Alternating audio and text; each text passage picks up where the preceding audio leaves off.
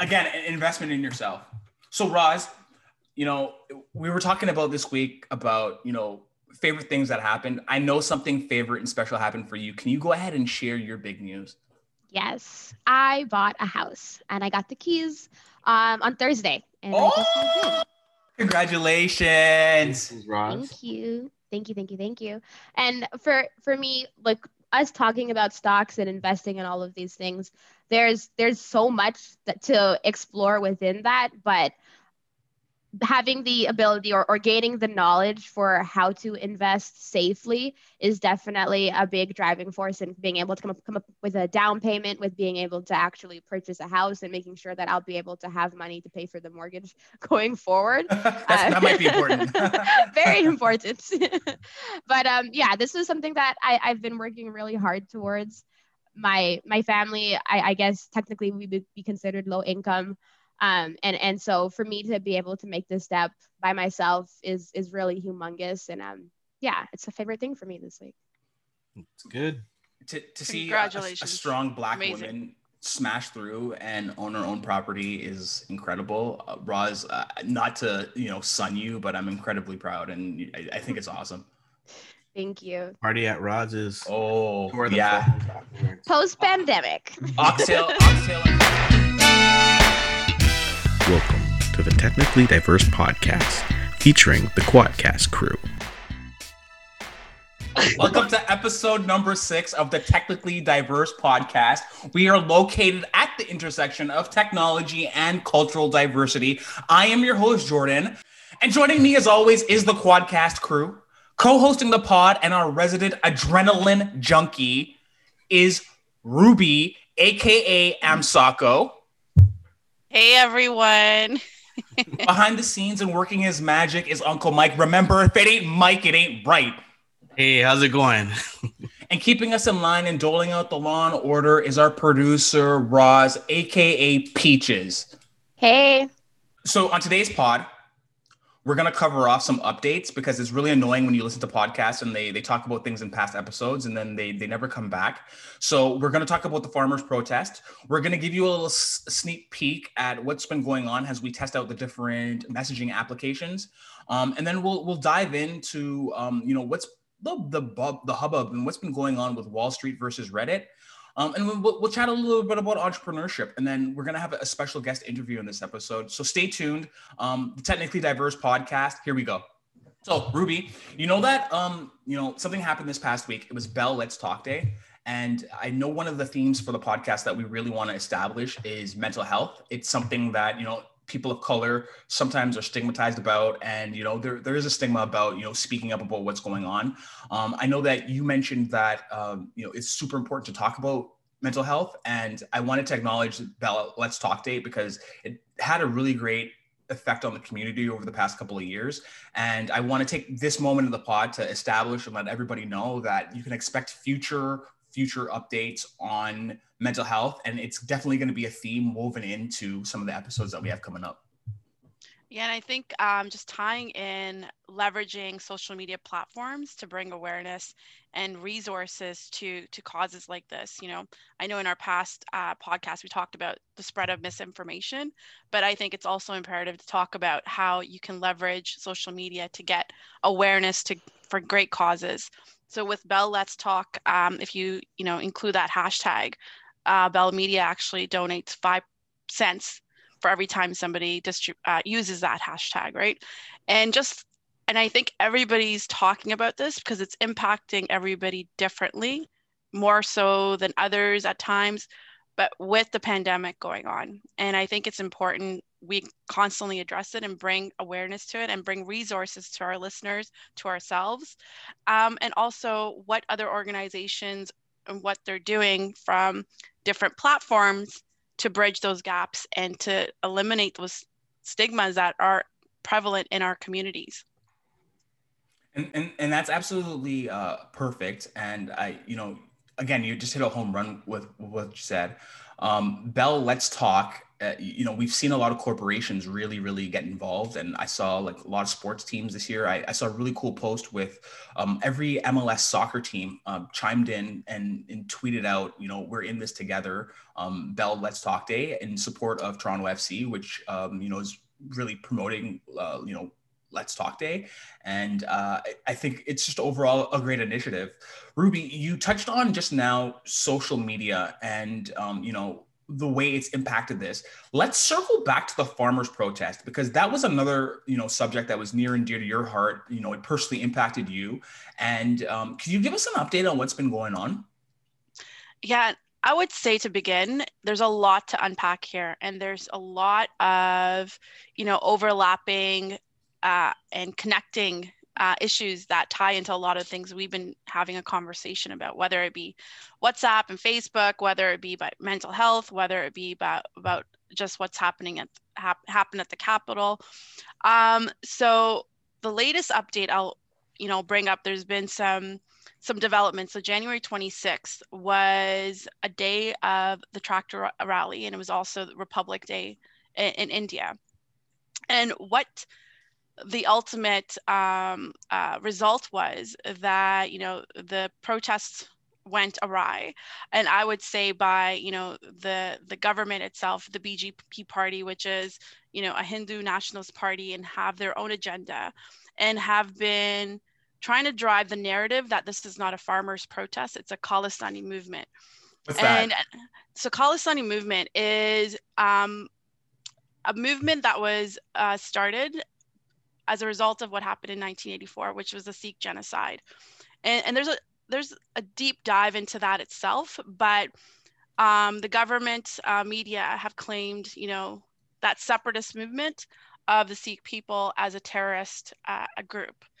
So it really is about keeping front and center that this is the farmers' protests about repealing those 3 laws that were put in place.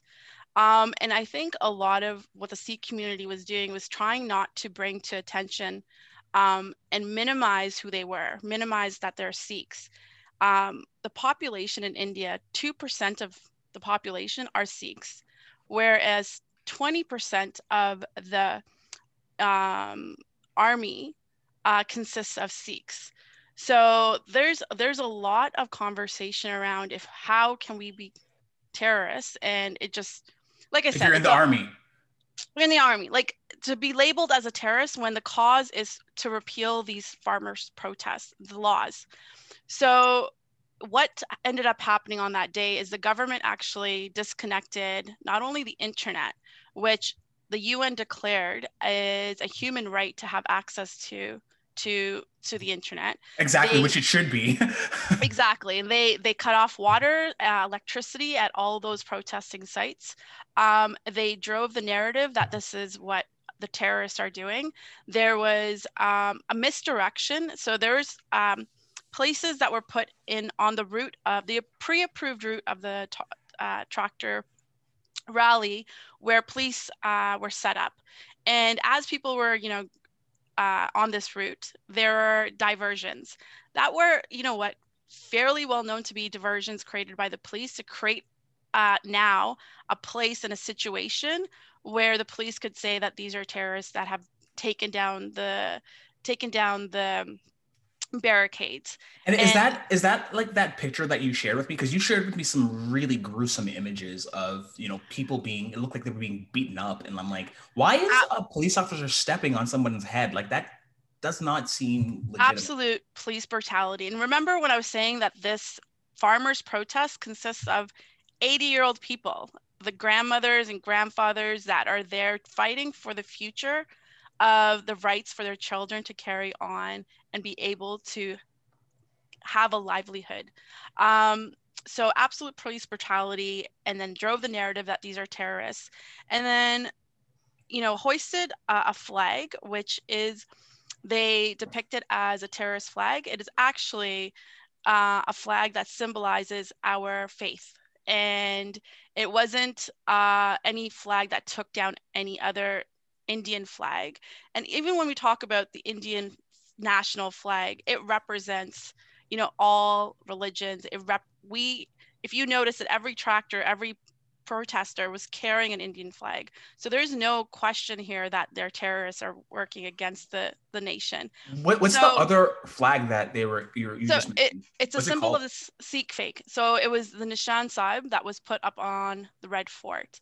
Not at all a symbol of terrorism, but a symbol of our faith. And the other thing I want to drive at home here is the Sikh faith, and faith is the reason I bring up that our Sikhs are predominantly, being the lowest of the population and fighting in a lot of, at the borders and standing up with their bravery, is we stand up for injustice. That is what is in our blood. Like, that is what we advocate for.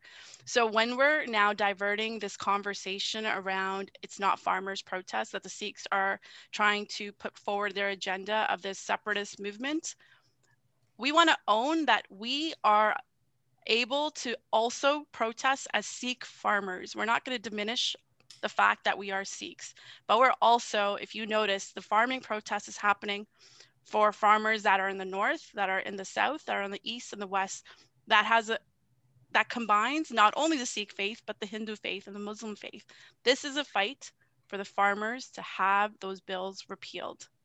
So it seems like a case of cherry picking here, because the Sikh faith is being used to diminish these farmers' protests and to draw attention to the Sikh faith being misrepresented as some sort of terrorist group, when that's not true, and that this farmers' protest and the issues around it are being politicized, and people are leveraging the Sikh faith to drive divisiveness. Is that a fair to sum it up?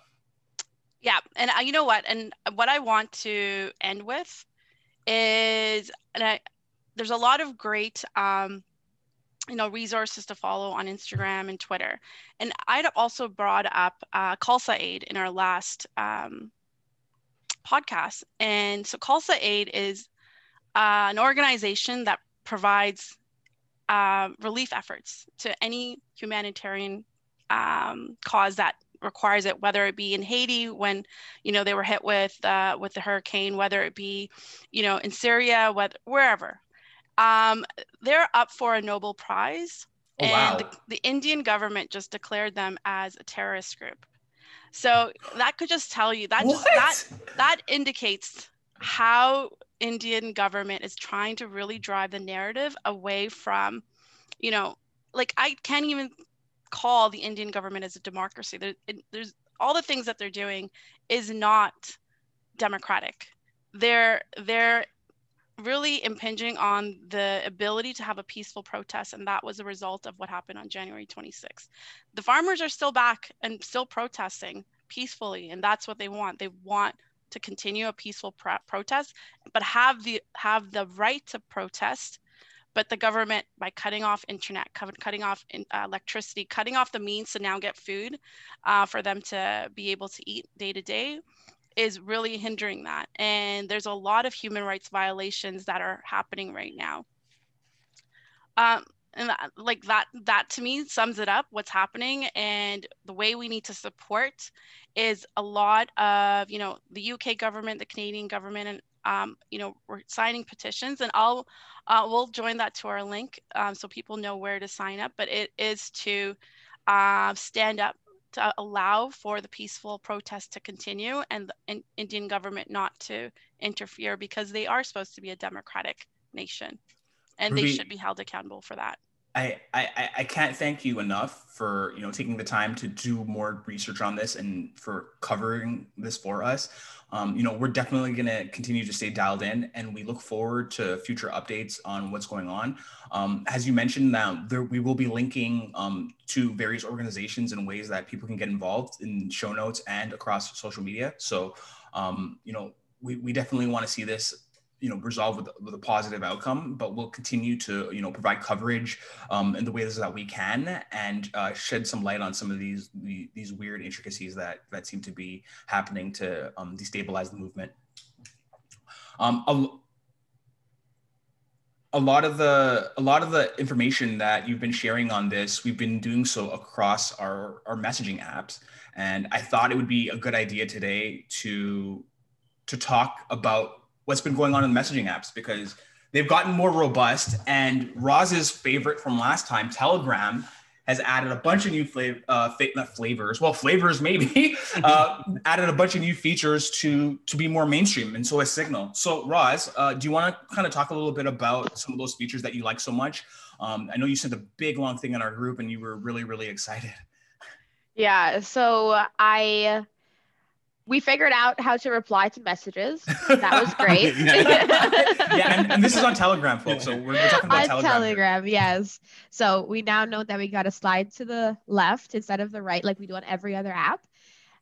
Another thing is they've been announcing that they have I think it's over 50 or 500 million users now. They've updated some of the messaging settings. So now you're able to delete messages for everyone, regardless of when it was read. You're able to import all of your messages from other apps. This way you'll still have all of your history, so you can view that. So your messages from WhatsApp or from your SMS messenger on your phone, you're able to view all of that history when you're chatting with people now. There's a few other things. I don't remember them, unfortunately, but it's a huge list. It's been posted. Yeah, it's a very big list. And one of the other great things is that I feel like it's a lot more customizable than WhatsApp was. And I appreciate that. I love being able to make things whatever colors I want. Definitely. With it, the chat backgrounds was really, really cool. It's one feature I really did like I do like in WhatsApp, and to see that now on Telegram is pretty cool. And I really feel when you say it's more customizable, it seems like you can go deep. You can kind of tell it's a pure Android app just on how customizable it can be. I know Uncle Mike and we really liked Signal. So, I was glad to see that Signal also added the ability to customize backgrounds and colors. They were reporting a huge spike in users adopting the application, and it seems that now they're taking steps to make it a little more mainstream, which is cool. I'm hoping that the app still remains really, really clean. It's one of the things I really like about it. It's very pragmatic, and I hope that as they add features, they're just careful to stay in, and stay within the. I don't know. Yeah, exactly. I just want them to stay in the lane and make sure that they stay true to what the app is about, and not go just tacking on features for the sake of just tacking on features. See, I kind of disagree with you there. I personally hate the GUI on Signal, and I feel like they need to. The what? The graphic user interface, aka GUI. There's no other way of pronouncing it. There's no, not in the world. There's no other way to say. There's no other way to pronounce it. No. Okay, all right. If you'd like, you can share with our listeners the way that you say it, even though it's wrong. So myself and pretty much everybody else, that are technology professionals, including Mr. Uncle Mike, who's been a long-standing. Yeah, actually, Uncle Mike, you've been in the technology industry for how long now? How many years have you been in the tech industry? We won't talk about how long I've been here. It's been a long time, but it's a GUI. It's a GUI, right? Okay. All right. Anyways, back to the point. Ongoing debate. The GUI on Signal, I feel like it's bare bones. I don't love it. It's not customizable, and it just looks plain and basic. Telegram, it's cute. I feel it. It's cute. Oh, it's cute. I'm so happy it's cute. Just like when you showed us your nails earlier and you did the little thingy. My nails were not cute. They're all broken, everyone. Okay. All right. Well, my nails are like Signal. Oh, get out of here. Oh, you Signal hater. Well, we'll see. We're gonna pivot back. I think it's only fair that we pivot back to Signal maybe for the next week and give it another go around, because we've been abusing Telegram like crazy. And we'll continue our ongoing coverage. The one thing that we touched on during our social media episode where we talked about these apps was the fact that competition is good for users. It's good for consumers in generally any industry. So now that we're seeing more features come to market, there's probably going to be more innovation on top of these features and how they're used, and we get to benefit from that. So I think that's completely excellent. On that note, we're taking a break. We're going to come back and we're going to discuss Wall Street versus Reddit.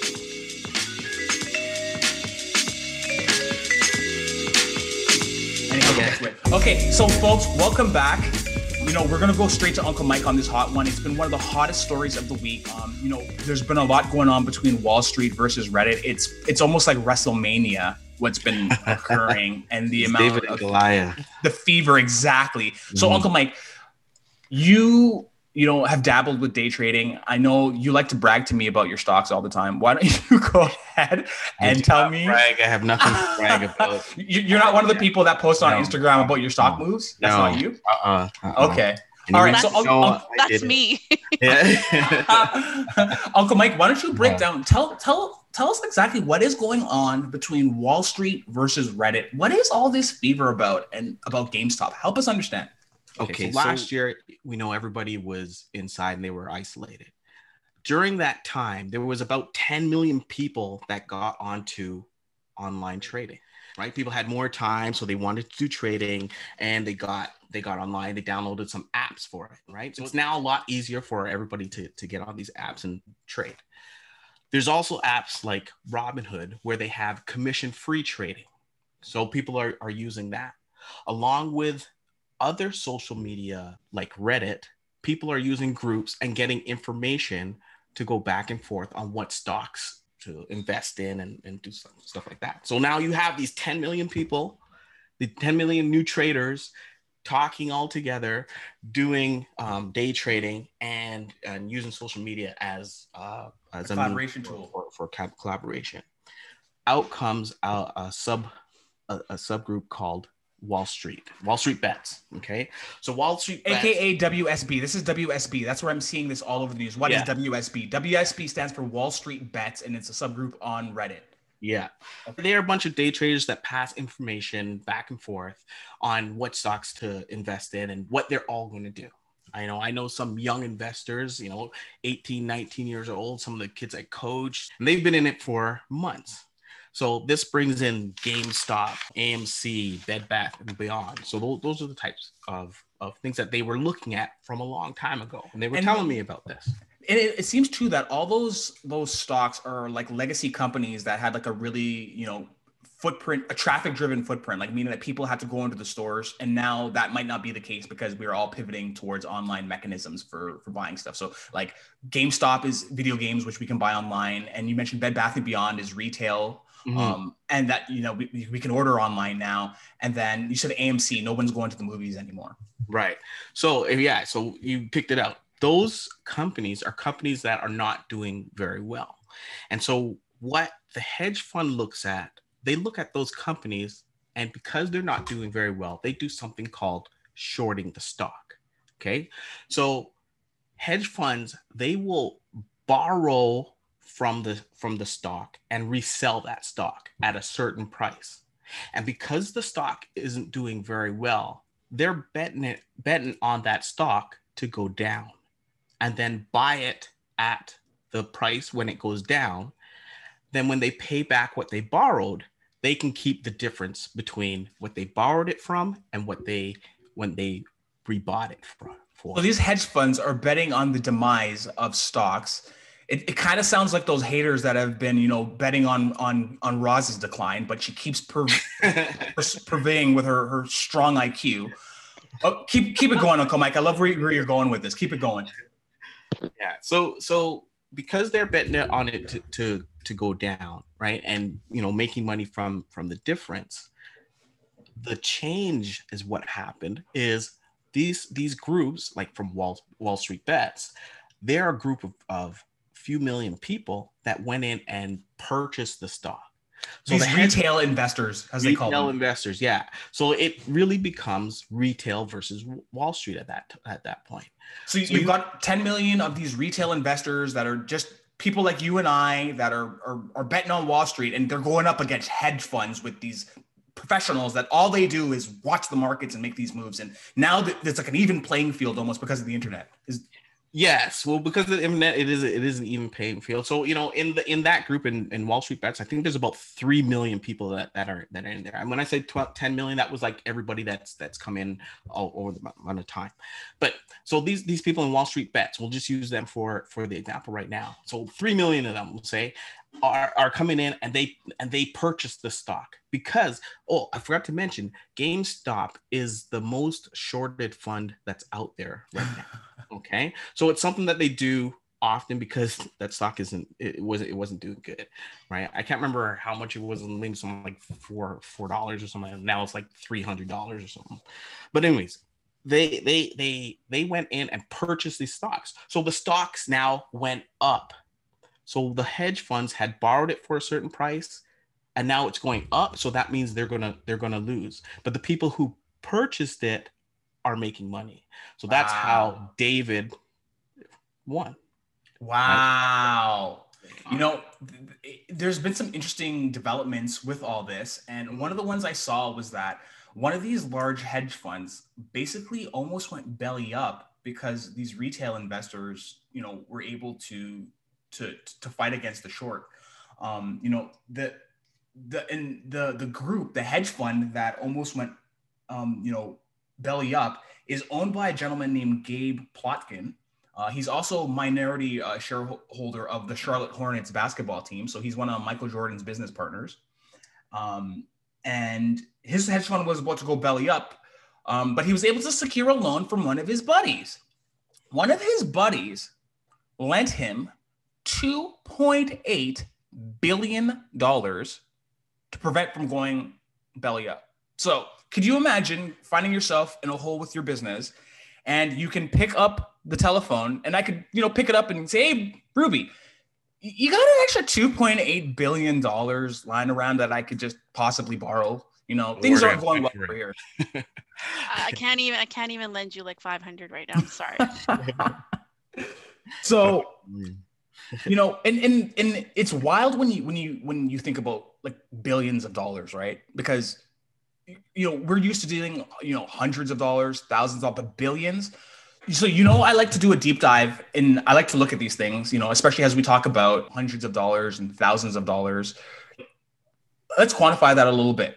So if I had $1 million and I wanted to spend that by spending $1 for every single second that there is every single day, it would take me 11 days to get through $1 million spending that $1 per second. Now, to contrast that to $1 billion, if I did the same thing and spent $1 per second trying to spend off $1 billion, it would take me 32 years to spend off all that money. So step back for a second and think about that. $1 million is 11 days. $1 billion is 32 years for just 1 billion. Now, this guy got a loan from his buddy for $3 billion. So this guy just let his friend 96 years of money that he could spend at $1 a second. Just 96 years. If you're a human, you're lucky to live that long. But these guys are tossing around 96 years of money like it's pocket change. So just grasp that at its level. The guy who he received the loan from, who offered him that, is a gentleman named Steve Cohen. And that guy happens to be the owner of the New York Mets baseball team. He also happens to be a former hedge fund manager who had a successful hedge fund. So successful, in fact, that in 2013, they were found guilty of insider trading, and he paid one of the largest fines in history of $1.8 billion. So we go back to David versus Goliath, the little retail investors versus these hedge fund managers, and you get a scale of what these guys are able to do and what level they're playing at. It is incredible that this has been able to take place. And I've seen a lot of, you know, TV stuff where, you know, people are saying this is bad. And we've seen these billionaires now getting on TV and saying, hey, this is bad. You know, we're losing billions of dollars. But it seems like, you know, what's good for the goose is good for the gander. And finally, little retail investors are able to get a big share of the pie that hedge funds have been able to, you know, access and exploit for a really, really long time. Uncle Mike. But they're making changes. So even with, you know, these little investors, you know, making this money, they're using applications from Robinhood. The day after everything went up, they were stopping trades in Robinhood. They weren't allowing them purchase anymore. They can sell their positions, but they couldn't buy anymore. TD Ameritrade and Charles Schwab also stopped the trading on there. But it's a free market. What do you mean? It's free, that's what it's supposed to be, but they're stopping these things. There's companies like Melvin Capital and Citron. They both lost money in this as well. So those are the the big companies that were shorting GameStop, and they lost money. They made major losses. So you're going to see a little bit more this week as the positions have to be sold and paid back, but they have eyes on it. The SEC has eyes on it. There's some lawmakers that are having conversations with it.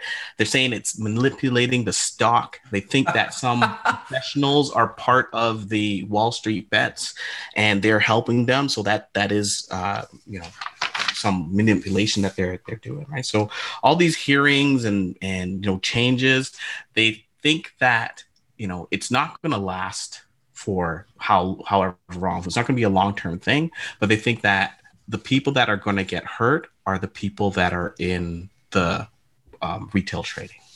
Wow. Well, I know that we'll continue to monitor this. There's a lot of information going around. It's certainly in the news right now. Even our own dear Ruby got caught up in the hype a little bit. So Ruby, why don't you share a little bit about what happened? And, I know you have ambitions of being like Mr. Monopoly, owning a large chunk of land and, being an oil baron of sorts. But tell us how your portfolio is going right now. Okay, so my stock portfolio consists of 2 stocks. The first stock I got maybe 15 years ago.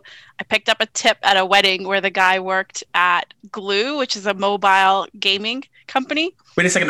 This sounds like you're going down the path to admitting to insider trading. So I just want to just get that out there. I wouldn't say like he gave me any information that you wouldn't have been aware of, other than the fact. Okay. All he said was, I work for a gaming company that's, doing really well. Public information. And everybody else started talking about like stocks. So me just being like, let me look this stock up. And at that time it was like maybe like $2 or whatever. I still hold, like it was $400 I think I bought the stock for. I just never sold it because I just let it sit in for a while. So now it's at, I don't know, $8, $9. I don't know what to do with it. I don't know when to sell it. So it's just sitting there because it was just $400. So you're going long. Yeah, I'm going long. I'm going all the way till the same thing happens with Glue. And then my family's really into the stock market. So dinner table conversation is always around stocks and which app do you use to trade your stocks. So I don't really have a trading stock like app. My brother was talking to me about Wealthsimple. So I downloaded that app, and this is probably early conversation in January, but I downloaded the wrong app. I put money into Wealthsimple. So Wealthsimple has like a banking app and a trading app. So I put in a sum of money into Wealthsimple, which is a banking app. So I couldn't trade. And then my brother was like, no, you got to get in on this. So I finally got the trading app. But then when you transfer funds, it takes like 3 to 5 days for the funds to show. And then now I'm in the midst of like this whole, GE and AMC and BlackBerry. Like everybody's like, did you buy it? And my brothers were talking about how they bought it at $2, $4. And now the stock price is at, I think, $12 or $15. So my brother's like, get in on it. I was like, okay, I can probably afford AMC because at this point, GE was like at $300. I bought AMC stock at $16. And in the middle of the night, I'm also asking Mike about it, and he's sending me voice notes on what's happening. And all I want to know is like, when can I sell because the stock just plummeted? And my brother's like, just hold it, it's gonna blow up. Well, Friday passed, it is now the weekend, nothing blew up other than my stock is still at like, I don't know, $12. I just want to get it to the $16 mark so I can get my money back. That's it. So I don't understand, and it is such a FOMO because I had my family talking about it, and I'm like, I want in on this. But then I have no idea. So now I'm like going on to Reddit. I've never been on Reddit. What are these little kids talking about? Somebody tell me when I should buy or sell. What is happening? And then not only that, now I'm on TikTok and there's so many people, Everybody's on. It's everywhere now. So many young people having a stock portfolio are like now advisors to the stock market. And I find myself listening to them and I'm like, wow, why am I not using my brain and just looking at the financials and the proper way of getting into the stock market? So I have 2 stocks, like I said, Glue, which I just I'm shocked that it's still surviving, and AMC. And I'm waiting for Monday just to get as close to the $16 mark, because apparently something's going to happen again on Monday. I don't know what's going to happen. What's happening? Ruby, I got news for you. Don't feel scared. We're going to have a future podcast on financial literacy coming up. So you're going to get all the education that you need. I'm waiting for it. Uncle Mike, I cut you off a little bit there. I could tell you were about to spit some fire. Yeah, no, I was just gonna let her know. This week is a big week for this. I'm tired of hearing that. Yeah, it is, because those options that were borrowed and sold, they has to be paid back. So it takes a few days for that to happen. And actually the contracts were up on Friday. It takes a few days for it to happen. So this week you'll see either up or down on things. So check like. Well, isn't that every day you see up or down in the stock market? Yeah, but there's specific things that you can predict, and these are the predictors for this week. And to our listeners, just remember that none of us are licensed financial advisors or anything like that. So, invest at your own peril. We are not responsible for what takes place. I am definitely not somebody to listen to if you want to invest your money. Guys, AMC is a movie theater that's been shut during the whole pandemic. What do? Let me go invest. So in the next segment, we're going to be talking to Dennis Mitchell. He is the CEO and CIO of Starlight Capital. He's one of the visionaries behind the Black Opportunity Fund and a truly special guest. We'll be right back.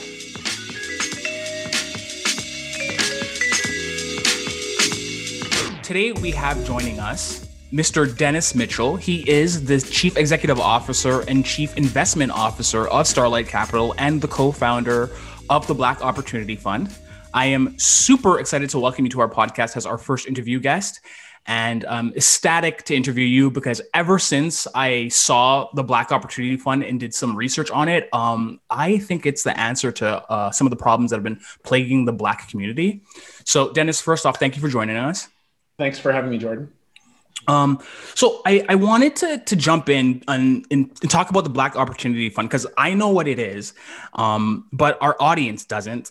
And after reading up, it brought me back in time because I remember years ago when my father and we had a small business and we were looking to expand, and we went to the Business Development Bank and we weren't able to secure funding to scale our business. And, that really threw a monkey wrench into our plans.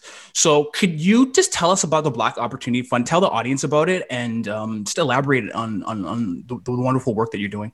Sure. So there's 3 pieces to the Black Opportunity Fund. There's who has started it and what drives it. There is the dynamic partnerships that that we would like to strike to fund it, and there are the vectors that we would like to effect change through.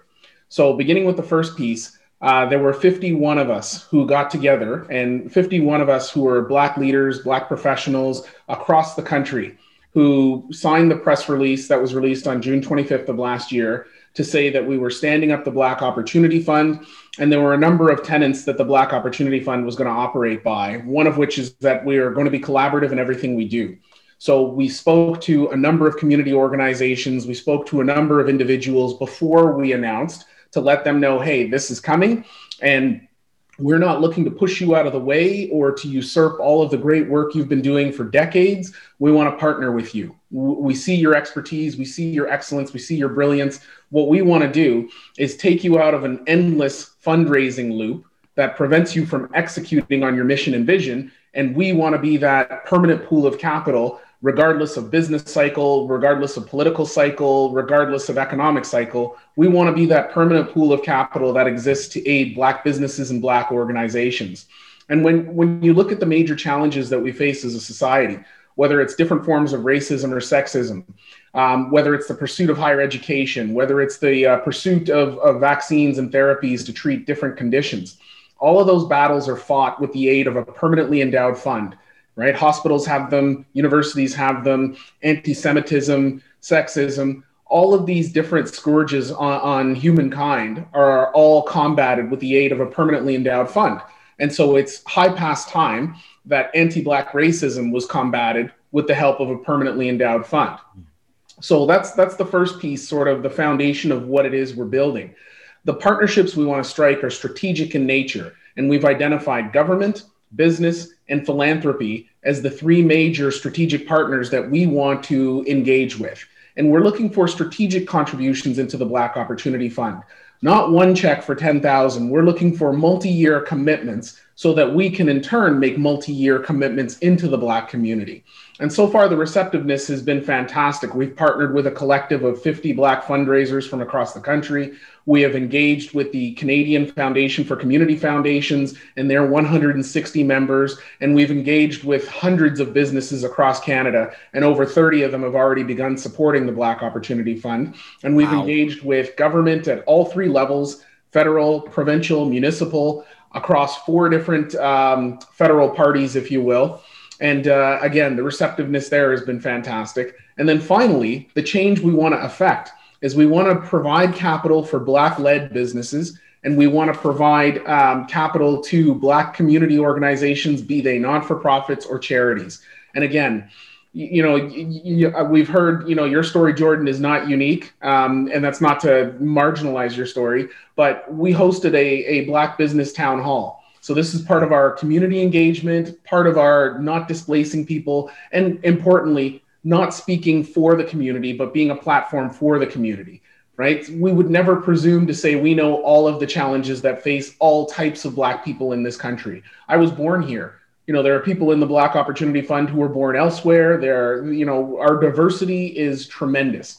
And so as part of the Black Business Town Hall, we've now engaged with over 500 Black businesses across the country. And we were told not just that there's racism, but the challenges that they face getting capital. So in some instances, they're involved in businesses and sectors that traditional financial institutions haven't underwritten, and so are not comfortable underwriting.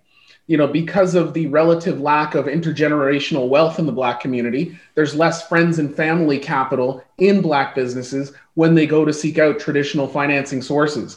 There's no boys club. Yeah. And so what we want to do is we want to break down those barriers. But in addition to providing capital, we want to wrap our arms around these companies and we want to take them on a journey. We want to take them from where they are now to making them bankable, investable, and then transforming them into extremely desirable commercial clients of the traditional financial institutions. And by doing so, create intergenerational wealth. And then on the community side, we've had a number of town halls. We've done 2 education town halls, a healthcare town hall. We'll have a justice town hall coming up. And the learnings we've heard from those town halls, but importantly, the connections a number of these organizations have made through participating in our town halls has been incredible. And so, we're well on our way to partnering with a number of community organizations around the country. And one of the challenges these organizations face is that a number of them either can't afford or don't have the bandwidth to get charitable status. And so they are locked out from traditional philanthropic channels for raising money. And so what we are going to do is we're going to create infrastructure that will help these organizations become charities, but we will also work on getting money to non-qualified donees, like not-for-profits, to ensure that the capital that we've raised flows to where it's needed. So when you put it all together, we've tried to build a diverse collective that truly reflects the national Black, the national Black community. We have established strategic partnerships for funding, and we have taken our time in listening to the national Black community so that we know exactly how to craft solutions that actually address the needs in our community, both economic and social. So it's been a fantastic journey. I hope everyone's had a chance to see the 100-day report that really chronicles what we've done so far and our learnings, and more importantly, sets the stage for what we intend to do for decades to come. And it's my fervent hope and wish that my grandchildren take the Black Opportunity Fund for granted, because it's always been there. Oh, yeah, that's good. Dennis, we might have to rename you to Stevie, because that was like Stevie Wonder music to my ears, brother. That is amazing. Oh, I love it. I love it. Yeah, I just want we try. I just want to add that. So I was on the town hall for the business town hall that was across the country. And I have never seen a Zoom session with so many faces like mine. And just looking at it, it gives you so much power inside to say, hey, I can do this. And it also answers the question, or also helps you out and say, hey, I'm not alone, because there's a lot of questions that were happening on those calls where I thought, oh, I don't know how to do this, or I'm not the only one. But now there's other people, and ever since I started doing this, since I started talking to you and getting involved with this and going to the meetings, there's new people that I know. It's expanding my network and being able to say, hey, I can do this. So, anything that I can do, just like we're talking here now, to spread the word, I'm fully behind it. Well, appreciate it, Mike. Uncle Mike. So Dennis, as you know, like our podcast is all about, society and culture, speaking about matters for society, culture, but also the way that technology is kind of like involved and how that fits in. Can you like speak about some of the entrepreneurs that you've been meeting that have been from a tech background? Yeah, the first name that comes to mind is Lekin Olawoye. I'm going to butcher his last name, but Olawoye.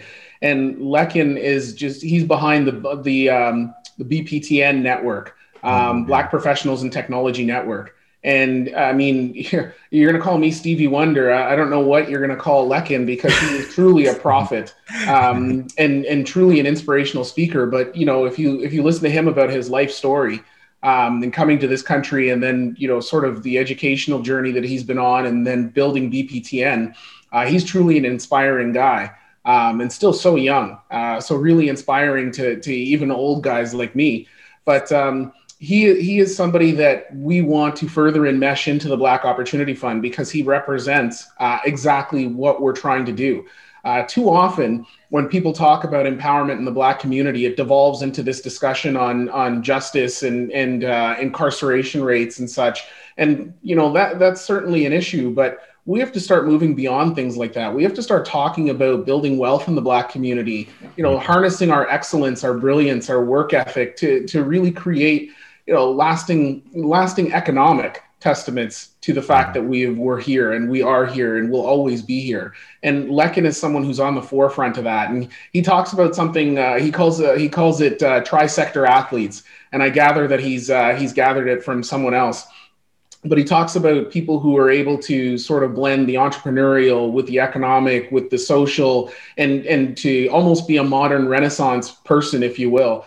And he's just such an inspirational guy, and somebody that you want to get involved in the Black Opportunity Fund.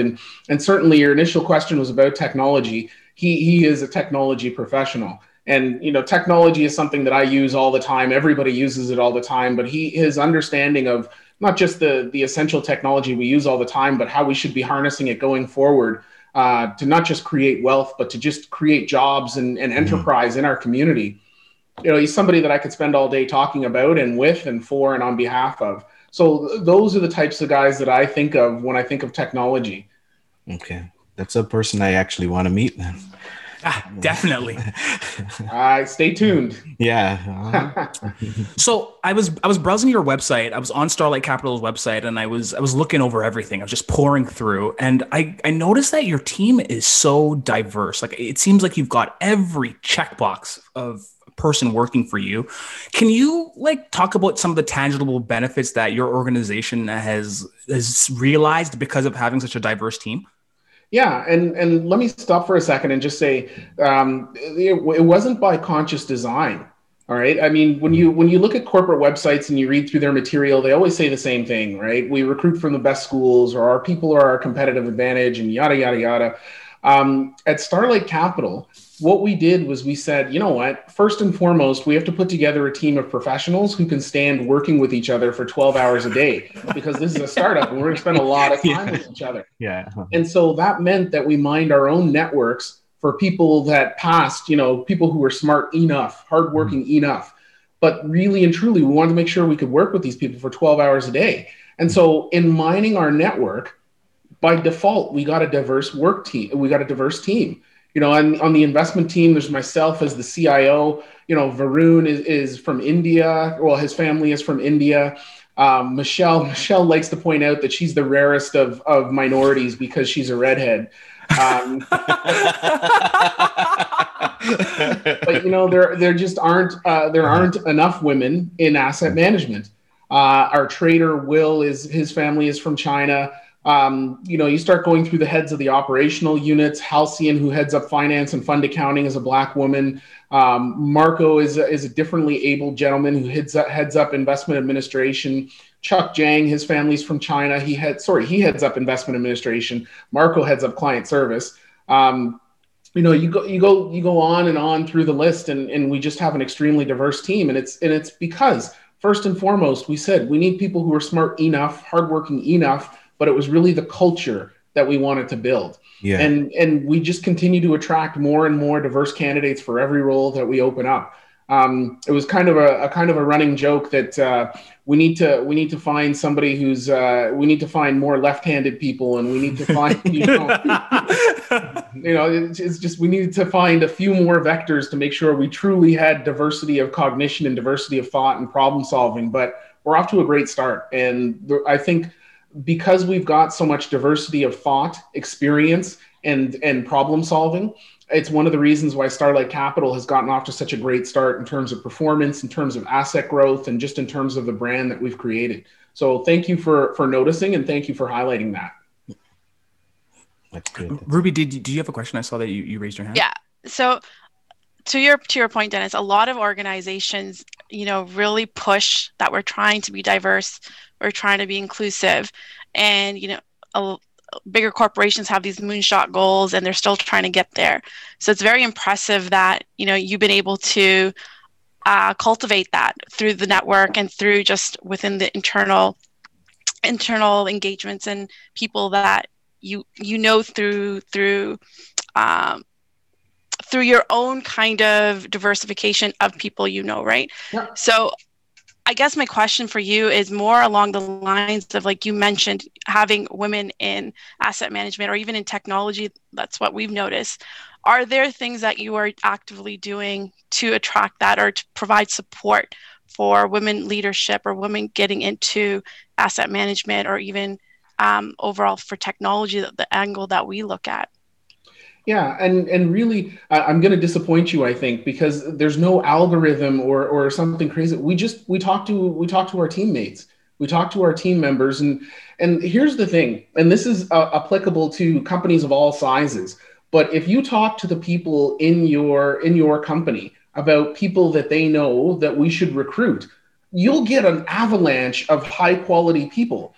Because I mean, in our industry, in financial services and asset management, we deal with regulators, we deal with law firms, accounting firms, we deal with custody firms. And inevitably, if I went to Halcyon, who heads up fund accounting and finance, and I said, Halcyon, we need to find more fund accountants. Immediately, Halcyon would have 5, 10, 20 different names of people. And inevitably, there'll be some candidates who just wouldn't make their way to the recruiter or wouldn't pass the normal HR screen. They're great candidates, but they get screened out either overtly because of, you can call it unconscious bias, but here I think we'll just state what it is, racism, right? And simply, the difference in how somebody who's Black or somebody who's a woman or somebody who's gay approaches applying for different jobs. But by virtue of going directly to my team and saying, give me the names of people you want to work with who, you've encountered who would be great for these roles, you'll get a ton of names and they'll inevitably be diverse. So that's what we've done. And again, the diversity of our team, I'd love to say it's by design, but it's just become organic because I feel we truly recruit the best people for our culture, and our culture is a diverse one. Thanks, Dennis. Okay, good. No, that's really good. I have a question first, and then Roz has one right afterwards.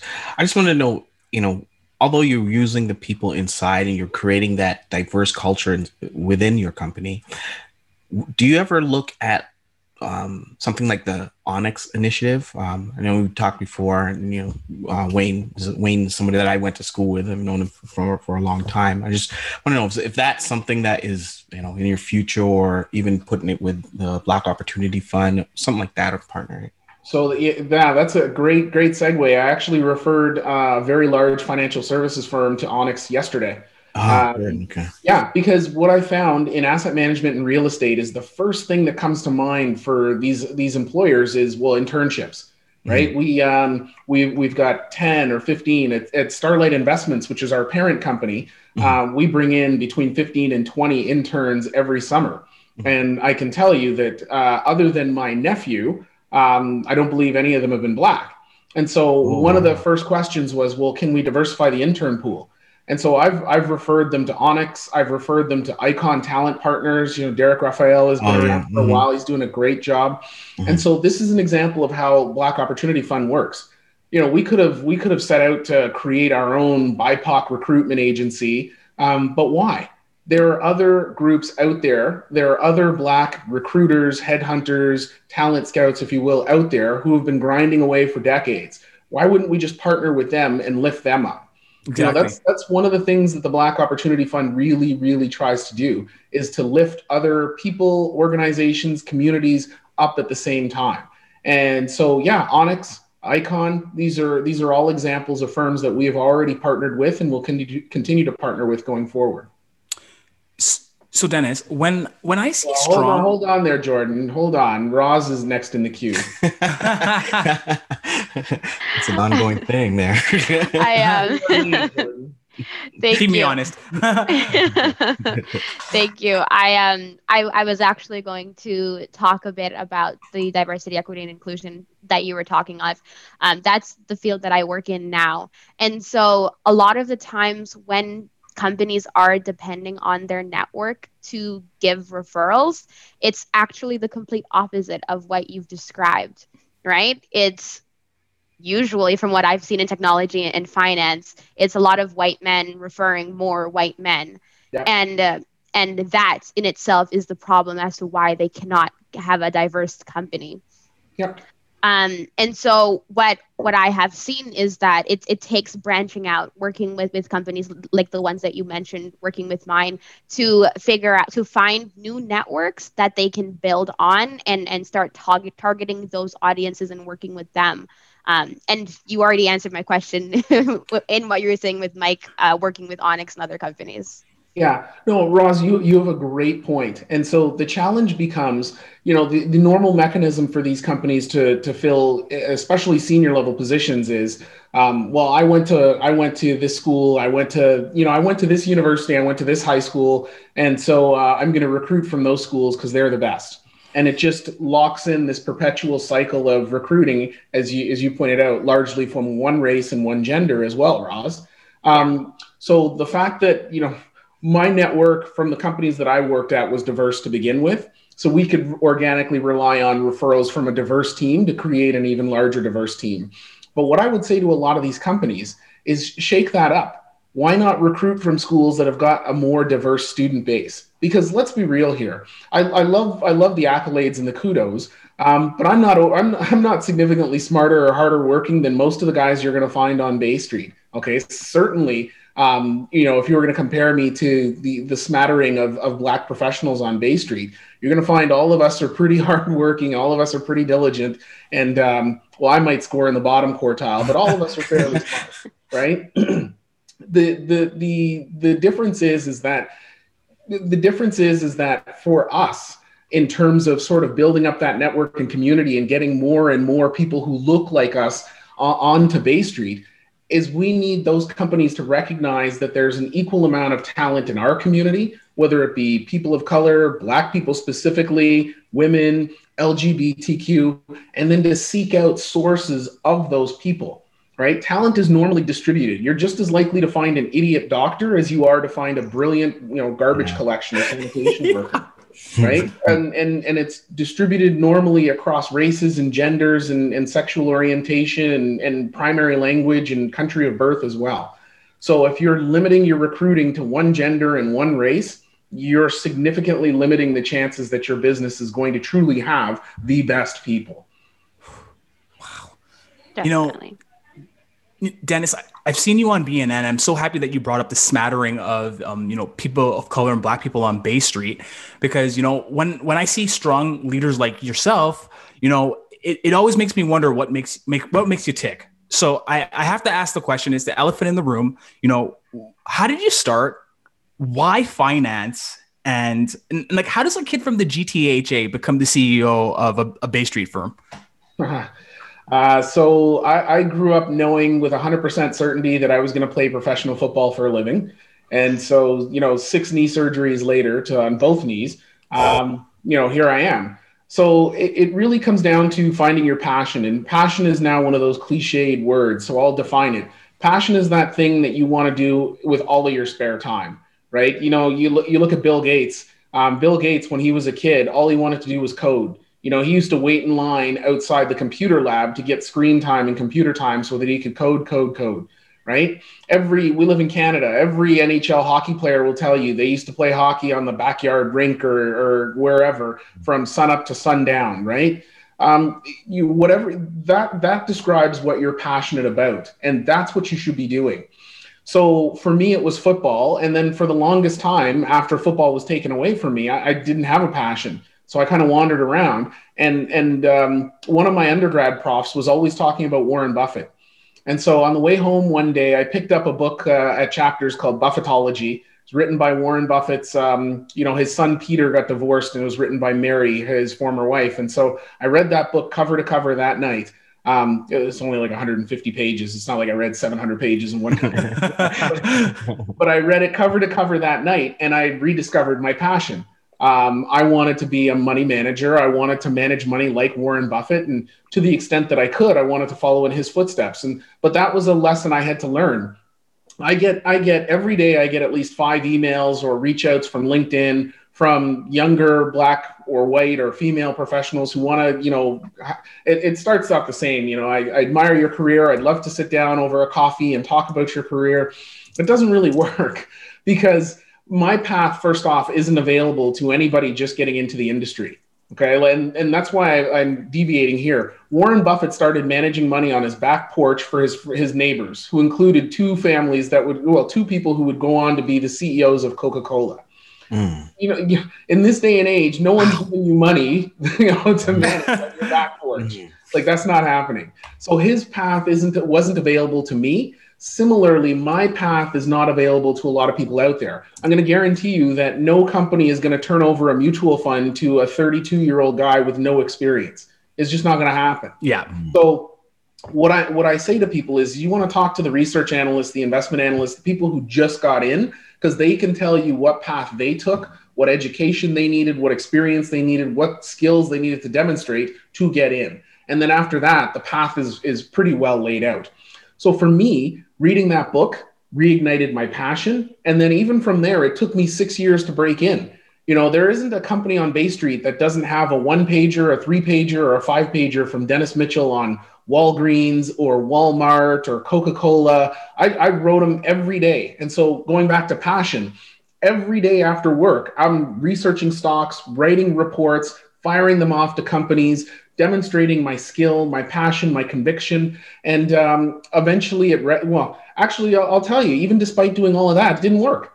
What actually worked for me was you can say flipping the script or whatever, or changing up your cards that are dealt to you. But what I did was I tilted the odds in my favor.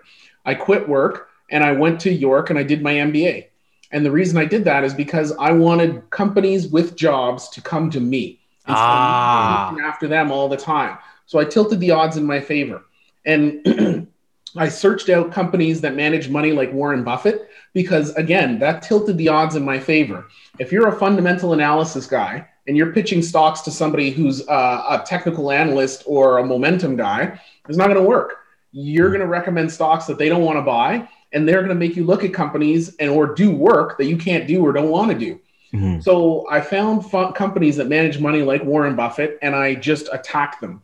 You have to be relentless, because this business they make it seem sexy on television, right? You got 2 phones, buy, sell, on a dinner, and everyone's got like a crystal decanter full of expensive brandy or scotch in their office. Yeah. Right? Like, that's not what this real world is like. What the real asset management business is like is sitting in front of, in my case, 6 screens, but usually 2 screens, watching information come in, reading reports, and if you're lucky, you get to type numbers into a spreadsheet and then meet with a management team. But I would say for every 10 or 15 companies you analyze, you actually get excited about one. So it's not a fantastic ratio. So, for me, doing my MBA at York and getting the companies to come to me, I got a job that then allowed me to bootstrap a rotation in asset management, that allowed me to bootstrap a rotation in equity research, that then finally led to the job at Century. Wow. So at Century, what a lot of people don't realize is when, getting in is just the first step. Then you got to stay in, because everybody wants in, right? The jobs are glamorous and they pay well, so everybody wants in. So you got to perform while you're here as well. And, it's like a shark. If you're not moving forward, you're dead. So you've got to love that. You've got to generate results, and you've got to justify your existence, because especially at the big asset management firms, when people start looking for synergies and start looking for that last 20 basis points to get to that 12% ROE, so everybody's options kick in and people can start buying boats and cottages, you don't want to be that last 20 beeps that gets them over that hurdle rate, right? So you got to perform while you're here. So you got to know the industry, you got to stay on top of it, you've got to generate returns, and you've got to have some luck, right? I mean, if you'd started in this industry in 2007, you'd probably done in 2009. The market crushed you, right? It's like you're sitting at your desk and somebody's walking around saying, there's a $1.25 we can save, and there's another 90 we can save, right? So for me, it was, people wait around for something, the opportunity or money or what have you. And I didn't want to wait. To me, there are only 2 types of opportunities. Ones you take advantage of and ones you don't. And so I was given an $8 million fund, and I was told if I didn't make something of it, they were going to take it away and destroy it. So I built that up into a $1.5 billion fund. And they said, okay, well, here's a $30 million fund that blew up. So what can you do with that? And I built that into an $800 million franchise. And they said, here's a $60 million franchise that is really screwed up. What can you do with that? And so I turned that into an $800 million franchise. And then they said, you know what? It would be nice if you could do what you did with your team for the entire department. And so I became CIO. And they said, okay, do that for the entire company. And so I became EVP. And so it progresses. And like I said, you got to be a shark. You got to keep moving forward. There's always got to be something you're striving for, pushing for, trying to get to. So all of the perseverance and relentlessness that you use to get in is what you got to use to stay and move forward. And it's especially true for Black professionals. Like I whenever we do articles like this and they're in the Globe, inevitably, if you read in the comments, there's always someone who comments, well, he's doing well, so clearly there's no problem with racism. Oh, yeah. That's so ignorant. Oh, man. The analogy I make is, if you and I are running a 100-meter race, and you start at the 40 and I start at the 0, at the goal line, and I've got work boots and a backpack full of sand on, right? If I beat you to the finish line, that's not proof that it was a fair race. It's just proof that I was that much faster than you, right? So my success isn't proof that racism doesn't exist. My story tells you about all of the things that I had to overcome to win this race. And one of those things was racism, anti-Black racism. So, that's the thing, especially for Black professionals. Perseverance, relentlessness, always create value so that there's a reason for you to stick around or for them to keep you around. Because everyone's always looking for 25 beeps to hit that hurdle. Wow. Wow. So, Jordan, when you're around for 45 years, you'll have some good stories too. Well, I'm learning from Mike because this guy is just a wealth of stories. Like we could have a whole separate time to get together and just listen to Mike. It's another show. They're all lies. Okay. So, we've heard about business. What do you actually do for fun though? Like, what do you do in your spare time?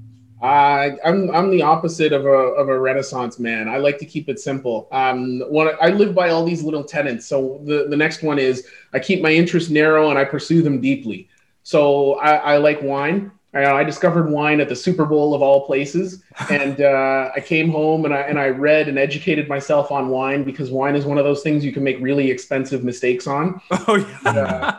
And then and I'm somebody, I have to be careful what I get interested in, because I have a very obsessive personality, which works really well for money management, but can get you into trouble in your normal personal life. So, And drinking. but I turned the cold cellar into a wine cellar. I have a wine cellar downtown. I have just north of 500 bottles, and I enjoy sort of the intricacies of understanding the different types of wine in different terroirs, different countries, how those wines have evolved over the years. So I immerse myself in that. I have a reading list that's at least 100 books long all the time. I switch from fiction to historical. Well, I switch from fiction to business and back and forth, and I think that's important, because your mind is the most important muscle, and you've got to constantly keep it engaged. You've got to constantly keep it sort of flexible and malleable. So the fiction that I read is to kind of give it a break, and a break away from all of the heavy lifting it has to do with annual reports and company filings and such. But and then my kids, man, my daughter's 18. I got to keep a sharp eye on her, and my son's 16. And so, they're at great ages where I spend my time, teaching them things. So about investing, how to drive a car, all of my life lessons that I've learned, I try to cram into their heads every time I see them. Mm-hmm. And at first they got tired of it, but then as they started, following closer, like the gap between someone who's 2 and someone who's 34, 32 is huge, right? Yeah. So you're trying to impart lessons, but, there isn't any relevance. But, the gap between someone who's 18 and someone who's 45, now they start bumping into the stuff that you did that matters, right? So how to navigate through Frosh Week, right? Courses, right? What you should be doing with all of that money that I saved so that you could go to school. Oh, yeah. Right? Yeah. So now the lessons are more relevant as they start living through some of the stuff that I said. And as they start to see some of the challenges that their friends have that they don't, now they start to build a healthy respect for the stuff that you're telling them. So now they want to hear it.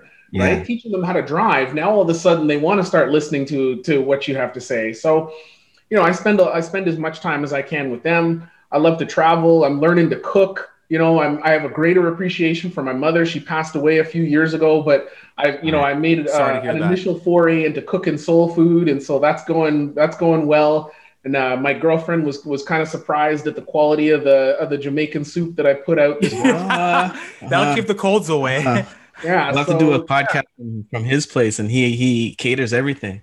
And on our resident team here, Roz is quite the chef, so we should connect you with her, because her recipe and her Instagram go deep with some of her recipes. Just truly delicious. Roz, I suggest you follow Ray Williams on Instagram, Grazer Eats. Ray is an incredible chef. Most of the time when we ask him what he's making for dinner, none of us even know what he's talking about. But if you follow him on Instagram, so I'll follow you and you follow him. Okay. Between the two of you, I'll see what types of food I can get up to. Okay. I keep it pretty narrow. I'm a pretty boring guy in my downtime. Oh, and cycling. That's something. Oh, yes. I have the 2 bad knees, so I can't be taking Taekwondo or UFC or any of that stuff. So I cycle up, and I live by the lakeshore in Toronto, so I cycle up and down the lakeshore all the time.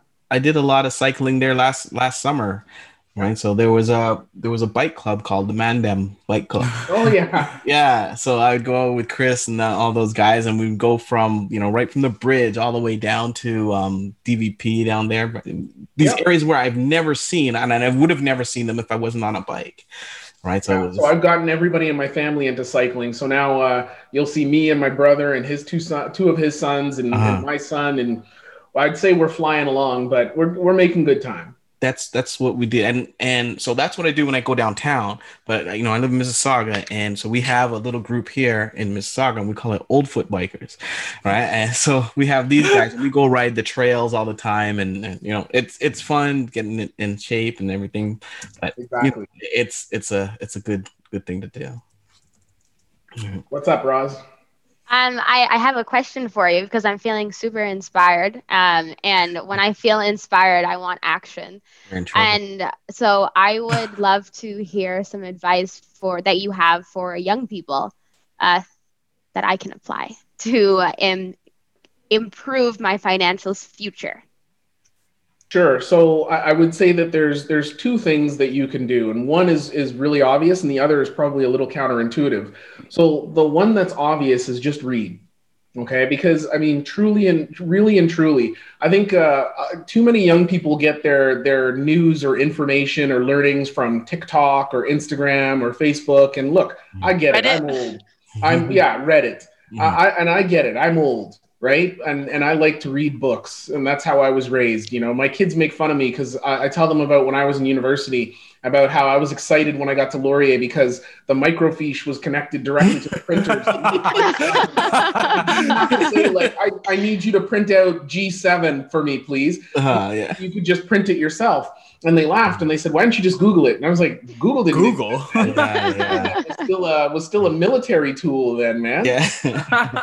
So I get it, you know, different eras, different tools, but nothing, at the end of the day, nothing beats reading and getting your information from official sources. So that's the first thing. And what reading allows you to do is it allows you to do two things. It allows you to stand on the shoulders of giants who came before you, and allows you to rent somebody else's brain and intelligence. So that's what I always say. There are tons of books that are timeless classics that will never fade away and contain, you know, so much information. So I would say, like, read books and educate yourself on the basics of personal finance and investing to begin with.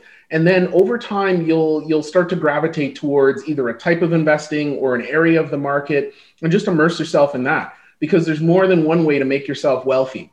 And then the second thing I would say that is a little more counterintuitive is network across.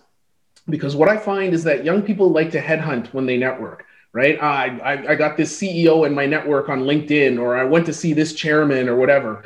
And that's all well and good. But you know what? You know, the guy who bankrolls Starlight Capital, Daniel Drimmer, he's 48. He and I are contemporaries. And he and I, you know, the first transaction we did together was in 2010. You know, I wrote him a check for $35 million when he IPO'd a company. And here's a tip. When you write somebody a check for $35 million, they become your friend. I can't believe that. You'd hope so. But you know, what ends up happening is that I gave him a really hard time in the due diligence process because I manage money for you guys, right? And so I can't afford to overpay for stuff because, you know, not everybody's got the ability to make 3, 4, 10, you know, NBA folks making $40 million a year to play a sport. Not everybody has that ability. So I can't blow up their hard-earned money. So I gave him a hard time on the due diligence, but when it was done, I wrote him a check for $35 million, and he respected that. He respected the rigor of the due diligence, and he respected that I followed through when he followed through. And so we established a relationship. And so now he's paying me back by bankrolling Starlight Capital, and he's showing faith in me. So I say network across, because all of the, you know, my CFO and COO, Graham Llewellyn, not only did we work together for 10 years at Century, but we went to elementary school together. I've known that guy for 40 plus years, right? So these are the people that you're going to make the most important deals of your professional career with, your peers, not some CEO that, you know, you read about in a book, or not some chairman that you saw on CNBC, your peers. So network across. What does Mike want to get done? What does Amsoko want to get done? What does Jordan want to get done? What does Roz want to get done? And how can you guys work together to pull each other along towards your longer term goals? So those two things: educate yourself through reading and then networking across, so that you build the alliances and partnerships that will get you across the line. Awesome. Sorry. I'm just going to say thank you so much, Dennis. I really appreciate that. I have to drop right now, but thank you so much for the great advice. It was great seeing you. Great to see you again, Roz. So you touched on something there. It was a great piece of advice that I got back in the day. It was cooperate to graduate. And somebody told me that my first year in college, and I applied it. And, you know, I got a study group of friends and we helped each other out and we graduated. So yep. I appreciate that. Ruby, I know that you have a question, so, you know, we'll turn it over to you. Who's this Ruby? This is Amsoko. She's got a lot of names. Yeah. We think that she's hiding from somebody, you know? Yeah, there's something going on. She's a law graduate that went to school in Australia, and, you know, there's just a whole bunch of things, but we like having her around. I like to keep it creative and interesting. So Dennis, actually, stemming off your comments right now, and I really reflect on the education piece of getting the knowledge behind how to financially support myself, how to financially grow. So just want your thought and opinion on why isn't this taught to us in the school systems? And even when I initially, when I graduated high school, I went to York and I pursued a business degree. But even in that context, it didn't make sense to how to financially support myself and to set myself up. It was, I was reading economics, but it was more of like, how do I get a job in this, but not how to. It wasn't about apply it.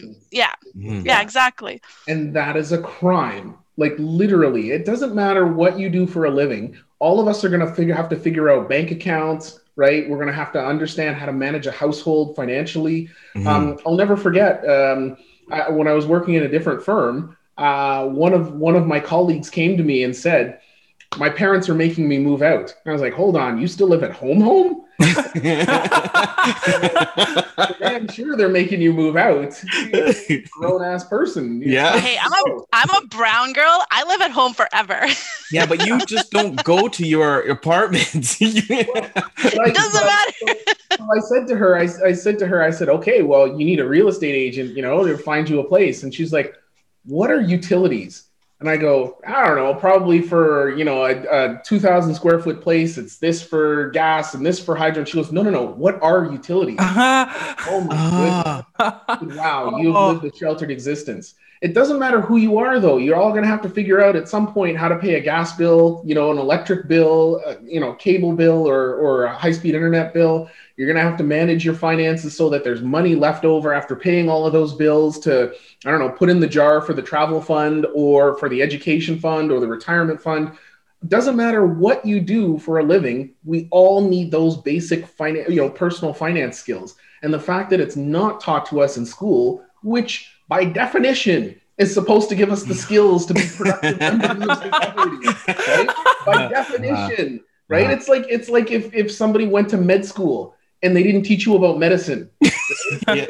You went to law school and they didn't teach you about the law. You're going to school to learn how to learn how to learn, but then, the ultimate goal of being a productive member of society, none of that happens if you can't look after yourself financially. So it is a huge gap that I understand, at least in Ontario, they're starting to make strides to address it. But why there isn't some sort of national curriculum that includes truly basic fundamentals, including personal finance, is beyond me. And also being able to pay your bills on time and realizing what impact that has to you and your credit score if you default on your mortgage payment.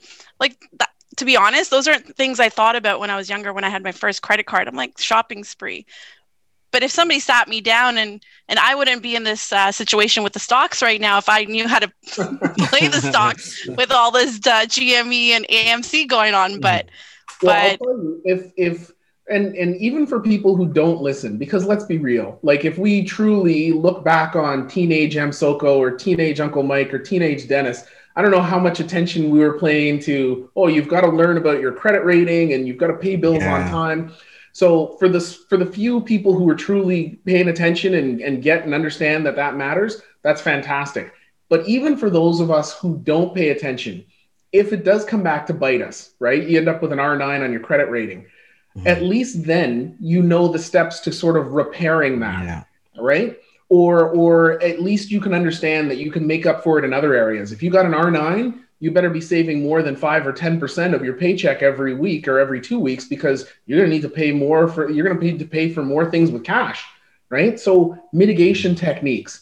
The more you understand the system, the more the system works for you. The less you understand the system, the more the system works you. It's almost as if, you're intentionally not taught about the system so that it could take advantage of you and line the pockets of others. It's Well, I'll tell you that is true in some instances. But you know what? All of us have a responsibility for looking after ourselves. If you think that, I used to do this at conferences in business to explain how I approach, running money, not just in my fund, but for the companies that I manage. And I would say to the audience, I'd say, how many of you woke up this morning and your first thought was, how can I make Dennis Mitchell rich? and it was shocking how few other people put their hand up. So, my point is that the idea that other people are out there just to like help you out and to lift you up and to be your best buddy and to sacrifice what's in their best interest for your best interest. There are people out there like that, and God bless them. But most other people are trying to figure out how they can get ahead, right? And so you should similarly be thinking that way. And I'm not saying that all of us should be predatory and all of us should be looking to take from Peter and Paul to give to us. But what I'm saying is that there's nothing wrong with looking after your own financial well-being. And I think every financial planning seminar begins with some sort of mantra about pay yourself first. Yeah, absolutely. Exactly. I think some of the good things that are coming up, so let me backstep. The Black Opportunity Fund, it has different things that it's trying to do. Over the last weekend, it had the Education Summit, right? And I was part of that. The second one. The second one, yes, that's right. So the second one. So this is the one that I was doing that was happening on Saturday, just last Saturday. The first one was geared towards educators. This one that we did on Saturday was geared towards parents. Yes. So I went in where as a parent. So I have two kids, similar age to you, 18 and 15, right? And I thought it was so good, the things that they were talking about. So, the financial literacy, not even only that, but something that we can do as an advocacy group as parents. How could we help the schools? We're talking about, Black history. Why is it Black history? Why isn't it just history? The different things that the schools should know, how the teachers are to, treat your kids, right? There's a cultural difference. They don't know this cultural difference. So how are they going to do it? This is why your kids are treated different. It could be Billy that grew up in a farm way out up north, and he comes to Toronto to now teach. It's a culture shock for him. It's almost, I don't even want to give it a fault or whatever, but he just doesn't know. He's not versed in dealing with other cultures. So those are the things that they had spoke about. And I think, with the help of the BOF and building groups like that with the parents this time, I think it will do well. And, financial literacy is one of the learnings that came out of the breakout room I was in was understanding how to advocate properly for your children. Yeah. Right. So, there were different ranges of advocacy. Like there was a woman who in my breakout room, and she's like, I'm that parent hiding in the bushes and behind the wall and then this. And I was like, wow, okay. But there was another woman in the room, and she's just like, I'm not prepared to do that. But, I'd like to understand whether there's, what I can do about, them suspending my child. So there was a great discussion about progressive discipline and the discrepancy between progressive discipline regimes implemented against Black children versus, white children. And so for her, she wanted to understand and get information on how the system progressively disciplines so that she was armed so that she could push back. Because she doesn't want her child suspended for 2 weeks. Of course not. That's ridiculous. That her child is. She didn't get into the details. But the whole point was that she felt that her child had been overly disciplined for what had happened. And she wanted to know what her recourse was. And so one of the ways the Black Opportunity Fund can help parents in that situation is to be a resource. Where she didn't even have a clue as to where to go to get information. So the Black Opportunity Fund can be a resource in that manner in saying, listen, your child goes to school in Peel District School Board. Here is what the progressive discipline regime should be. Here are the superintendents that are responsible for your school. And you know what? Here is a template of a letter that you should be writing to that superintendent, to the principal, to the guidance counselor to get a reaction, first off, attention, and to resolve this issue. Because you know what? If schools know that you're an engaged parent, and they know that you understand how the system should work, you will get more respect and you will get more adherence to that progressive system and to the regime. And that's, I think, what all parents want. They want their child to be looked after, to be safe, to be educated, but they also want to know when inevitable mistakes are made, it's not fatal or not life-altering for their child. That's true. So I'd be remiss if I didn't ask the big question. We've danced around it.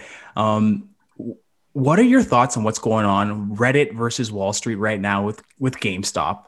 We have to know from your brilliant mind. Help me make my money back. Listen, you don't have to make your money back the way you lost it. That's one of the lessons they do teach you when you study for your CFA. So what is happening here is that the regulators, in this case, the SEC, the stock exchanges, they were caught with their pants down. And in turn, so were a whole bunch of hedge funds.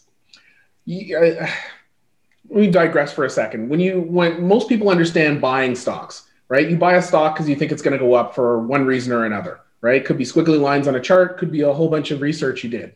So when you buy stocks, that's called going long, right? You own the stock, you make money because you bought it low and you're going to sell it high eventually. Shorting is the opposite, right? You find a stock that you think is overvalued or is headed for trouble. And so you sell it high and you buy it back low. Right. And so GameStop and AMC Theaters and other companies that have been swept up in this Reddit craze are companies that have historically been in structural decline. Right. My kids, when they game, they don't go to GameStop. They don't go to EB Games. Right. They stream the game. They download the game. And as for merchandise like Funko Pop, that company's publicly traded. You can buy their stuff on Amazon. So GameStop is a company in structural decline, and the hedge funds know it. So when they have these, hedge fund summits, they all go to Davos and they pop, $10,000 bottles of Chateau Margaux and, and they share stories, and then they all go home and they all put on the same shorts. And so it should be obvious that you can't buy more than 100% of the shares of a company that's outstanding, right? If Microsoft is 1,000 shares outstanding, people can only buy 1,000 shares. Similarly, if you're going to sell shares short, you shouldn't be able to sell more than the outstanding shares of the company. So where the regulators and where the hedge funds were caught with their pants down is that in a number of these companies, because they're all drinking the same Kool-Aid or Margaux, they sold, in the case of GameStop, 136% of the outstanding shares short. And that shouldn't be able to happen. So, some retail investor somewhere noticed this and started a discussion about it. Hey, if 136% of the shares are short and the stock has cratered, at some point, these guys are all going to have to buy the stock to cover their shorts. Because remember, in shorting, you sell high and buy low. So if the stock's already gotten really low, these guys just figured, I'm going to buy the stock in advance of all these other guys buying the stock. And because they don't go to Davos and pop bottles, they're all in a subreddit forum, right? So that's how they share the idea. And so it's not five guys worth 100 billion. It's, at last I saw 5.2 million people, each with 10, 12, 15 grand. It almost equals out. Yeah. And so these guys are like, we're buying the stock. It's worth more. Just buy. And if we keep buying, the stock's going to keep going up. So buy. And of course, the hedge fund guys are they haven't just sold 140% short. They've also borrowed massive amounts of money to short the stock because money's cheap, right? The Fed's keeping policy rates at zero. In other parts of the world, long-term bond yields are negative all the way out to 10, 15 years. So money's dirt cheap. So these guys are levered up. So they can't push any more shorts. They can't. They don't have any equity and they can't borrow any more money. So they're out there at the mercy of these guys buying the stock like crazy. So, of course, you saw Melvin Capital and some other hedge funds say, we need money, right? So the guys that they were popping bottles with in Davos, they call them up and they're like, listen, I need $2 billion or I'm out of business. And the guy on the other end of the line is like, well, that could be me on my next trade. So, here's $2 billion. But, when I need you 2 months from now, you better be there. So these guys are helping each other out. The problem for the small folks is that as egregious as the shorting was, their buying has been equally egregious.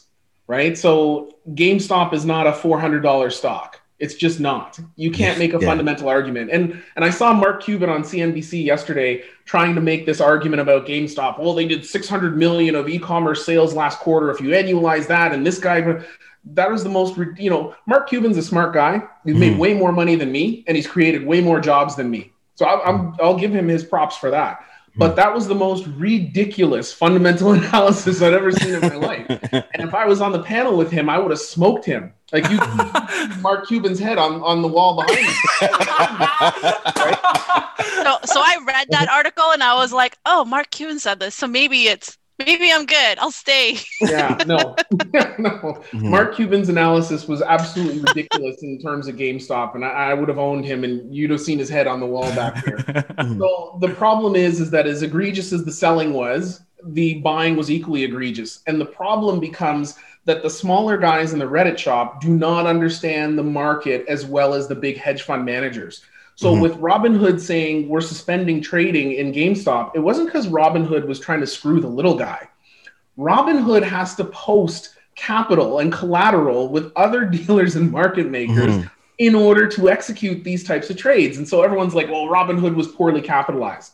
Okay, GameStop's trading volume surged 10x, and the stock went up at one point over 2,000% year to date.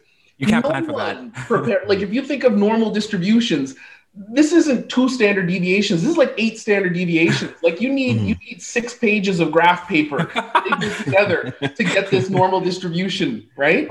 Nobody capitalizes for scenarios that far out on the fat tails, right? So, Robinhood did what they had to do. Interactive Brokers did what they had to do. And this is the small guy not understanding the market, the fundamentals of GameStop, how the market works in terms of collateral, and eventually understanding that they're going to run out of money before the hedge fund guys do, right? Because the hedge fund guys can tap each other. They can draw down lines. And at the end of the day, if I'm Melvin Capital with 12 billion of capital and I trade, X number of shares through JP Morgan and Morgan Stanley every year, they're going to hook me up. Oh yeah. More so than Robinhood is going to hook up some guy in his basement who's got, his last 10 grand. So unfortunately for the little guy, they're not going to win this battle. The system doesn't want them to, and the fundamentals are not in their favor, and money's not on their side. So they're not going to win this battle.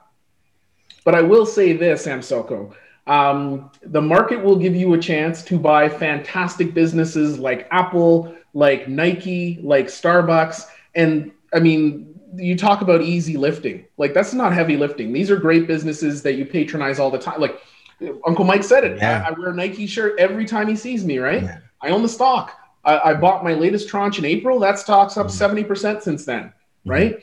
We go to Starbucks all the time. I got to think when the pandemic is done, people are still going to go and pay $6 for a cup of coffee, and they'll actually be thrilled that they can do so. So go buy Starbucks, right? All these companies, Apple. How many Apple products do each of us have, right? My son's buying one today. So these are the companies you want to invest in. And if you're unsure, then you need a bigger margin of safety. And the margin of safety comes when markets sell off. And I know people get worried, but I'm not telling you to go buy Tesla when the market sells off. I'm not telling you to go buy GameStop. I'm telling you, Apple's going to be around. Nike's going to be around. Starbucks is going to be around. Go buy those companies when the market sells off, and then turn off your screens for 2 months, 3 months. You come back, and you'd be shocked at how much money that you've made. My own son said to me, he goes, those numbers don't seem real. I'm like, they're very real, my friend. And this is how I put you through school. This is how I'm going to put you through school. Thanks for that education. You do not have to make your money back the way you lost it. Okay. So don't be sitting around trying to make your money back in GameStop. Go find another business whose products that you understand and buy that stock. So the funny thing, because my brothers are really like in the hype, they've been in this Reddit group, and all of a sudden it was just dinner table conversation, and I was like, I got to get on this.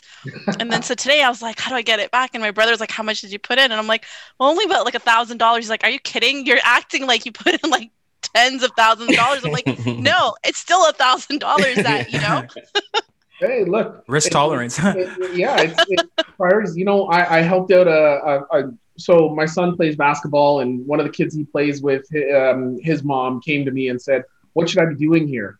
And I asked her, you know, what her financial sophistication was, and I told her, I said, for most people, buying a passive index ETF is the right way to go.